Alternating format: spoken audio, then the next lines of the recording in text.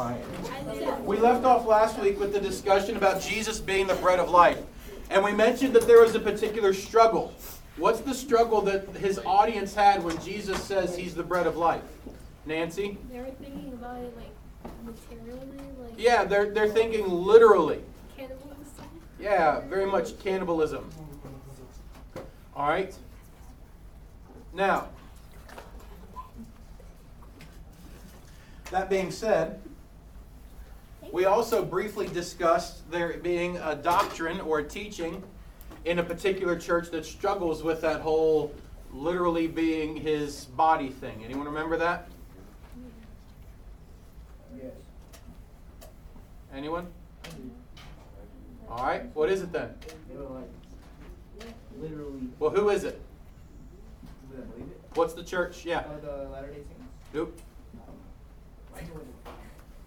Come on, what church struggles with this whole flesh? Jehovah's Witnesses. The Catholic Church. Okay, the Catholic Church. And there's a word for this. I'm going to let Tyler tell us what the word is. Tyler, do you know what the word is? Where the blood and the body of Christ are the juice or the wine and the bread literally turn into that. There's a word for that belief, that they believe it changes over.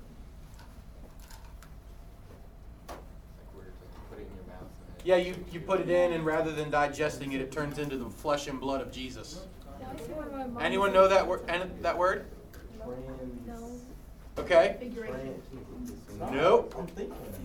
All right. Let's go, Robert. You got the trans part because it turns into, it goes across.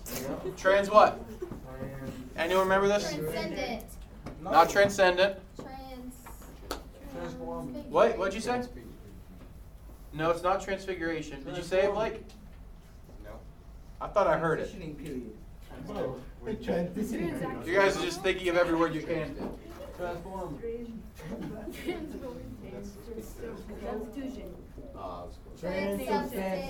Transubstantiation. I know, it's on the tip of all your tongues. That's too long. What? All right. So transubstantiation. You guys understand what the prefix TRAN? It's to go across and turn into. Okay.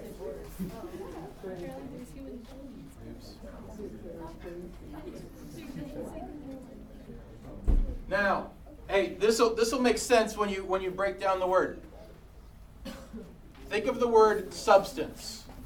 Okay? So the substance changes into. You guys see that in the word now? Okay? So the substance, there is a transition in the substance. There is what's called consubstantiation. Now, you understand what the prefix con is, hopefully. What does con on the beginning of a word mean? Chili con queso. With, okay. Chili with cheese. Okay. Okay. Con means with. All right. And then there is one last one. And that is representation. Guess which one of these we as Bible Church, Baptist, Evangelicals believe? The first one. No. This is the accurate one. Okay? It's a representation. It's a commemoration. It's a memorial. This has nothing to do with that other than reminding me that that's what it was. Roman Catholic Church would teach transubstantiation, that it turns into. A Lutheran church, someone that comes out of the Catholic Church, they would more lean on a consubstantiation, and that's that the substance that you consume joins with the shed blood in the body of Christ. So it's kind of a halfway. But the struggle that we have with that is that means that Christ's body is still broken, right? Because this is what he says, is this is my body that's broken for you. Does his body stay broken? No. Okay, he receives that glorified body in his resurrected state. So he doesn't stay broken. All right, does that make sense? This is actually a big deal when you're talking the Reformation. You guys know about the Reformation, right? Martin Luther King. No, it's Martin Luther King. Yeah, Martin Luther. Yeah. Why do you say 95? All right, yeah, the 95 Thesis on the door, church door of Wittenberg, Germany. I don't know about that. Okay, so It is not the literal body and blood, but that's what they thought. They were struggling with that. You mean to tell me Jesus says that unless we eat or share his bread, his body, that we're not going to take part with him? No, that's not what he meant. It was more of the identification with his suffering. All right, so in verse 35, someone read that for us. And Jesus said unto them, I am the bread of life. He that cometh to me shall never hunger, and he that believeth on me shall never thirst. All right, someone else, verse 36. But as I told you, you have seen me, and still you do not believe. 37, someone else. All that the Father gives me will come to me, and the one who comes to me I will by no means cast out. Someone else, 38. For I come down from heaven, not to do my own will, but the will of him who sent me. Someone else, 39. And this is the will of him who sent me, that I should lose nothing of all that he hath given me, but rise it up on the last day. Verse 40, someone else. For this is the will of my Father, that everyone who looks on the Son and believes in him should have eternal life, and I will raise him up on the last day. All right, what did we just read?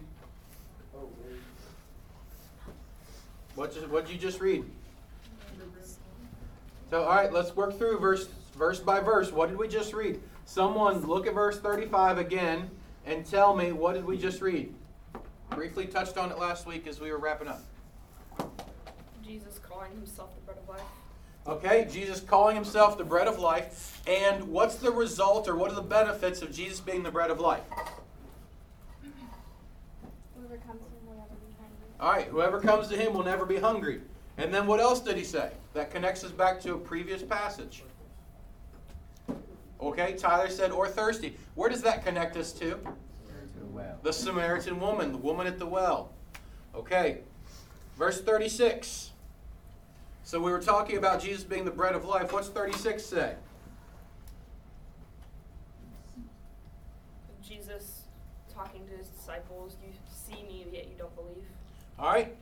So he has said, I have this for you, but you look at me and you don't believe me. 37. Someone explain it to me. All that the Father gives me will come to me, and whoever comes to me I will never cast out. The Father draws in people, and they won't ever get cast out from his story. Okay, the Father draws people. What do you mean, Tyler? So, the people who are saved or believers have been drawn by God. All right. Let's ask this question. Does God choose who gets saved? Does God pick those who will be saved? He knows who's going to get saved, but he doesn't choose. He knows, but he doesn't choose. Verse 37 tells me this, Anna. All that the Father gives me will come to me. Does that sound like God knows but doesn't choose? What's it sound like? That he chooses. Zach? That he chooses? So how do we work this out? This is a big discussion. This is something you've got to think about. Does God save people? Does God choose people to be saved? Or do people choose God to save them? Nancy? I think that it's that God chooses people to be saved because naturally we just never go to him because of our sin. So pretty much we don't choose him, he chooses us. Okay, because naturally we would never choose him. Yeah. All right, how many of you are comfortable with God choosing everyone that gets saved? How many of you are like, I'm good with that? How many of you are like, I feel like that might have some tough spots to reconcile with? You okay with that, Malachi? Are you okay with God choosing everyone to get saved? Oh, yeah. Like, whoever gets saved, they were a selection by God. Oh, no. You're not okay with that. But we also know we have to. What's your Malachi? What's your rub? Like, why do you kind of not like it? Because, it's It's not fair. Why is it not fair? you had no choice. You don't have a choice to be saved. You're not necessarily choosing, but you already dead. You were already dead. If he didn't pick you, you were already dead. You're already going to hell. You were already going to hell. Yeah. So let me get this straight, Malachi. Because you were already going to hell because you were a sinner, and God does not select you for salvation, that's not fair. But doesn't the Bible say that God is just and righteous, which also means he's fair? He is? Okay, so we can't confuse the word fair with just. Fair and just are not the same word. No, it makes sense. All right, Malachi, see, your premise is this, that there is like almost a neutral ground, and that because God didn't choose these people, now they have to go to hell. Right? Is that, I don't want to misrepresent you. Yeah, that's what I'm trying to talk through what you're thinking, right? Yeah, that's what I was thinking. All right, Malachi. If God chose no one to be saved, what would happen to everyone? Go to hell. And is that fair? Why is it not Well, fair? Because like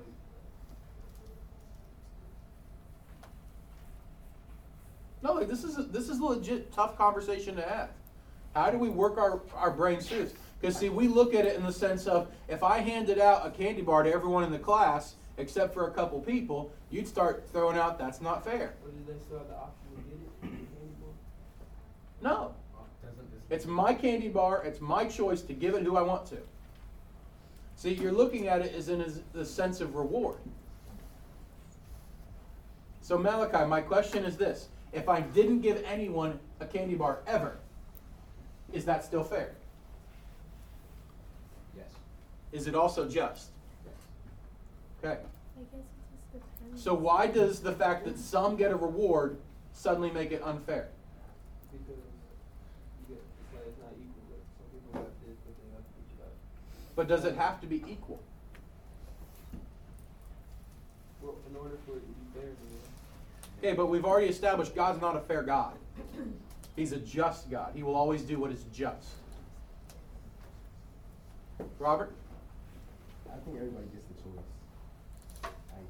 People just have to choose. You know? Okay, so you're suggesting that everyone has the opportunity to be saved, and then they choose not to. Yep. Okay? But it clearly says all that the Father gives me, meaning that there is a compartment of people that move from one spot to Christ because God gives them to Christ. Is that a fair representation? You guys are reading the same Bible I am. So, Go ahead. so the people who would choose not to would be the people that were not chosen to be saved.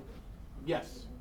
So that would still work. The people who chose to accept Christ as their Savior would be the ones that were fixed by God, and the people who chose to not accept it would be not chosen by God. All right, Malachi, you still got John 6 in front of you? I want you to read verse 37 loud enough for the group. I got it. John 6:37. All that the Father gives me will come to me, and whoever comes to me I will never cast out. All right. So Malachi, here's what we have to understand. You have this concept of salvation. All right, Malachi, what's the opposite of someone receiving salvation? Not receiving Okay, and which means what? damnation. All right. Damnation. Where does everyone start? They take their first breath, and where do they belong? Hell. Where do they? Which category, Malachi? Damnation. Okay, so let me get this straight, Malachi. Everyone starts out in damnation. And if God doesn't select certain individuals to move over to the salvation category, then God's not fair. Even though they were born into damnation. And it's God's fault that they're here. Is it God's fault that they're born here? No. Whose fault is it?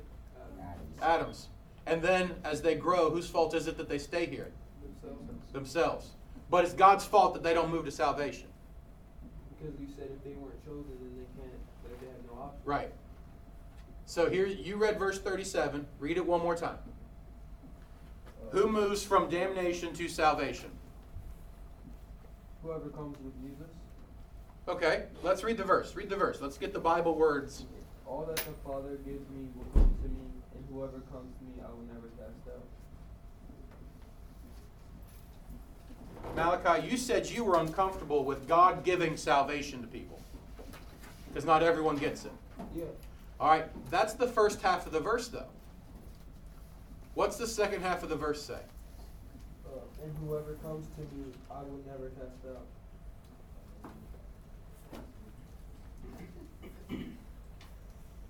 It's two sides of the same line, Malachi. See, you weren't comfortable with God giving someone salvation. But Jesus says in the exact same sentence, whoever God gives me is going to come, and everyone that comes to me, I'm not saying no to. It's not two categories of there are people over here that get saved because God said, I'm choosing you, and there are people over here that are getting saved because you chose me. If you choose to come to Jesus, it's because God chose you. Does it make sense? So it's not that God gives some salvation and there are other people that come this different route of choosing. Jesus says, God gives them to me, and whoever comes, making it sound like it's your choice whether or not you show up, he doesn't say no to you. Now, you're comfortable, Malachi, am I correct, to say that if people choose not to believe, then they deserve to be damned. Because they chose it. But you're not comfortable when it's God's choice. Because that means the other person didn't have a choice. Maybe. Maybe not. Here's the other question, Malachi. Does God do anything that's wrong? So if he does not choose someone for salvation, is it wrong? It's not. It's hard for you to understand. But that doesn't necessarily make it wrong, does it? And so what we have to identify is you and I aren't God. We present the gospel, we share the gospel, we challenge people to believe the gospel as if it's entirely, Malachi, on them to choose. But we know if they choose, it's because God called them.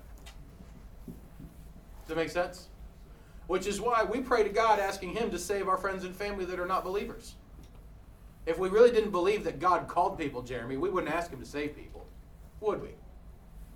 If God had no power over saving someone, why would we ask him to do it? So why does he pick some people? Great question. Someone else answer Jeremy's question. Why does God pick some people but not others? In that same sense where it says God gives and right under they come, you could read that in the opposite. God doesn't give, they don't come. So that still makes it seem like it's their choice that they didn't go to Jesus. It's not. God raised up Pharaoh just to bring him down. He did. It's like saying, if I was born on Can you talk a little louder, Jeremy? if I was born on a secluded island, I would have no, and he didn't pick me, I would have no way of Maybe. Maybe not. Or like, Here's what I do know.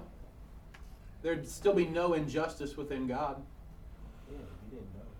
Okay, then what about I was like a little kid, like 2 years old, like, or like 1 year old, I didn't understand what was wrong and what was right, I didn't really understand the world. You know, I was born on a secluded island, so I told me about it. How would I went to hell, how would that be justified? All right, someone answer Jeremy's question. I mean, I don't think How does someone who's never heard the gospel, what do we do with those people?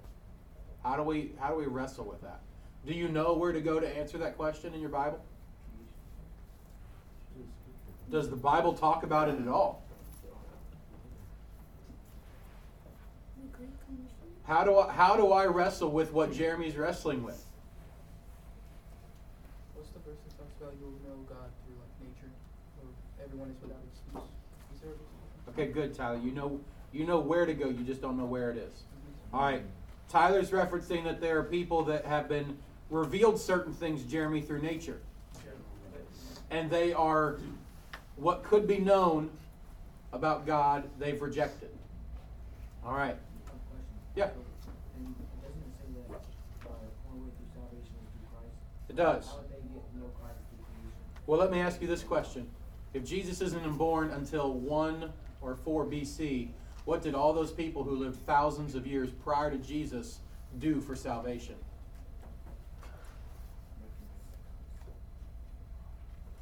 I mean, this is where we would understand people had faith in the promise of God that was revealed to them.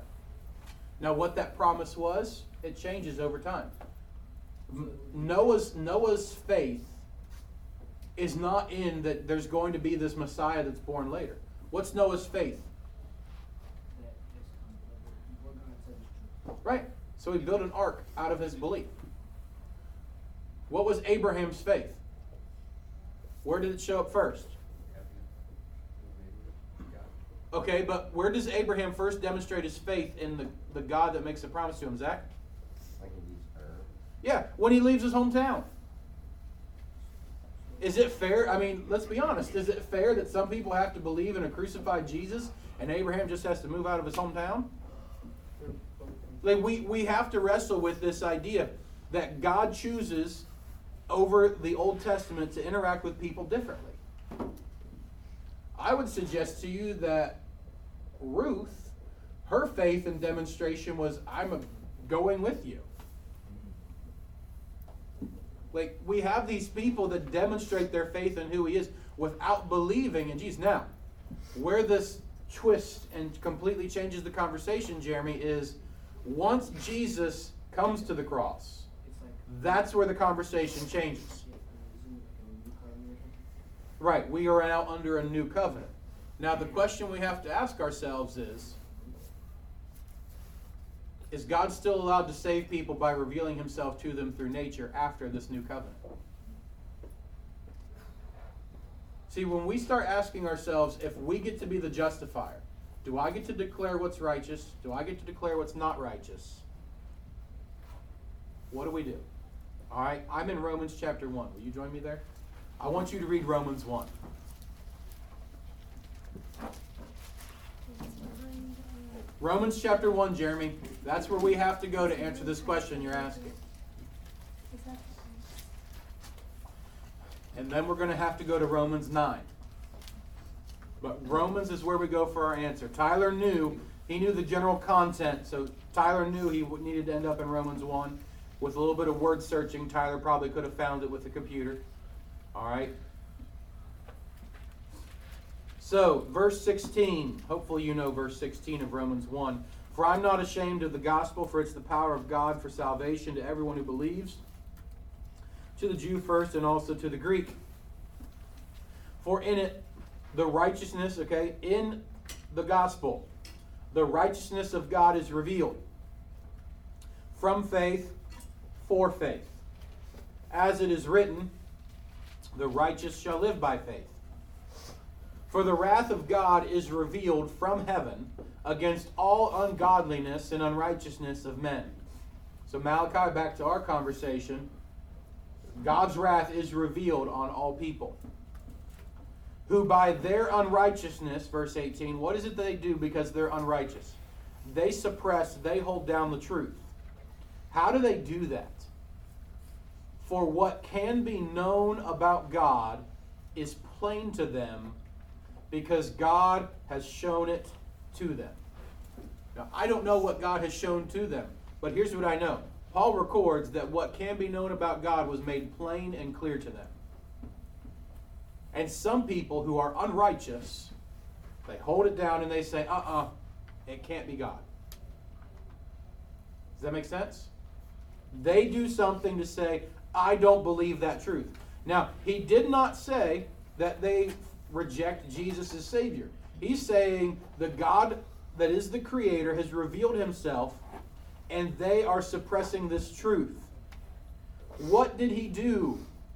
What is he revealing to them? I'm glad you asked. Look at verse 20. His invisible attributes, the things you can't even see. Like what? Namely, his eternal power, his divine nature. Those things have been clearly perceived ever since the creation of the world in the things that have been made, so they are without excuse. He says there are people that look at creation around them, and it's been revealed to them through that creation that there is a creator God, and they choose to say, I don't believe that. And they've been declared unrighteous because they reject it. Now, Jeremy, I don't know, and I'm not God, so I don't get to say what does and doesn't happen. But I would not be surprised, and I would not have a problem if the individual on the remote island glorifies an eternal being because of the creation around them, and God lets them into heaven? So it's kind of like, I'm just saying, if God chooses to save someone, He's the one who does the choosing. So He gets to decide when and where He does and doesn't choose someone. Now, in some instances, He may choose to send the gospel to those people. He may choose to send more to them. But whatever He chooses to do, I know will be right and just. we'll never understand it. Right, because we never will. So let's read on, because this kind of makes a little more sense as we go on. For although they knew God, they did not honor Him as God, or give thanks to Him, but they became futile in their thinking, and their foolish hearts were darkened. Claiming to be wise, they became fools, and exchanged the glory of immortal God for images. Well, how did they start suppressing the truth? They took this immortal God and they started making Him into little images. That would be an example of them rejecting the Creator God. Those images then resemble mortal man and bird and animals and creeping things. So verse 24, God gives them up. He lets them go of their hearts to impurity, to the dishonoring of their bodies amongst themselves, because they exchanged the truth about God for a lie, and they worshipped and served the creature rather than the Creator, who is blessed forever. Amen. We don't have time to read all the way through Romans 9, but in Romans chapter 9, Paul wrestles with whether or not God's choosing, His sovereign choice, is right.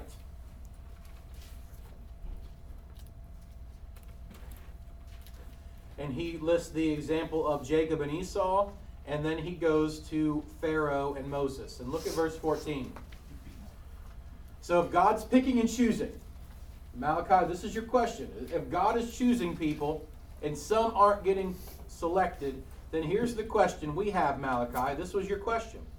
What shall we say then, verse 14 of Romans 9? Is there injustice on God's part? Is God unfair? Is God unjust? Paul says, by no means. Why does he get to do that? Well, he told Moses this: I will have mercy on whom I will have mercy, and I will have compassion on whom I will have compassion. So then it doesn't depend on human will or exertion, but on God who has mercy.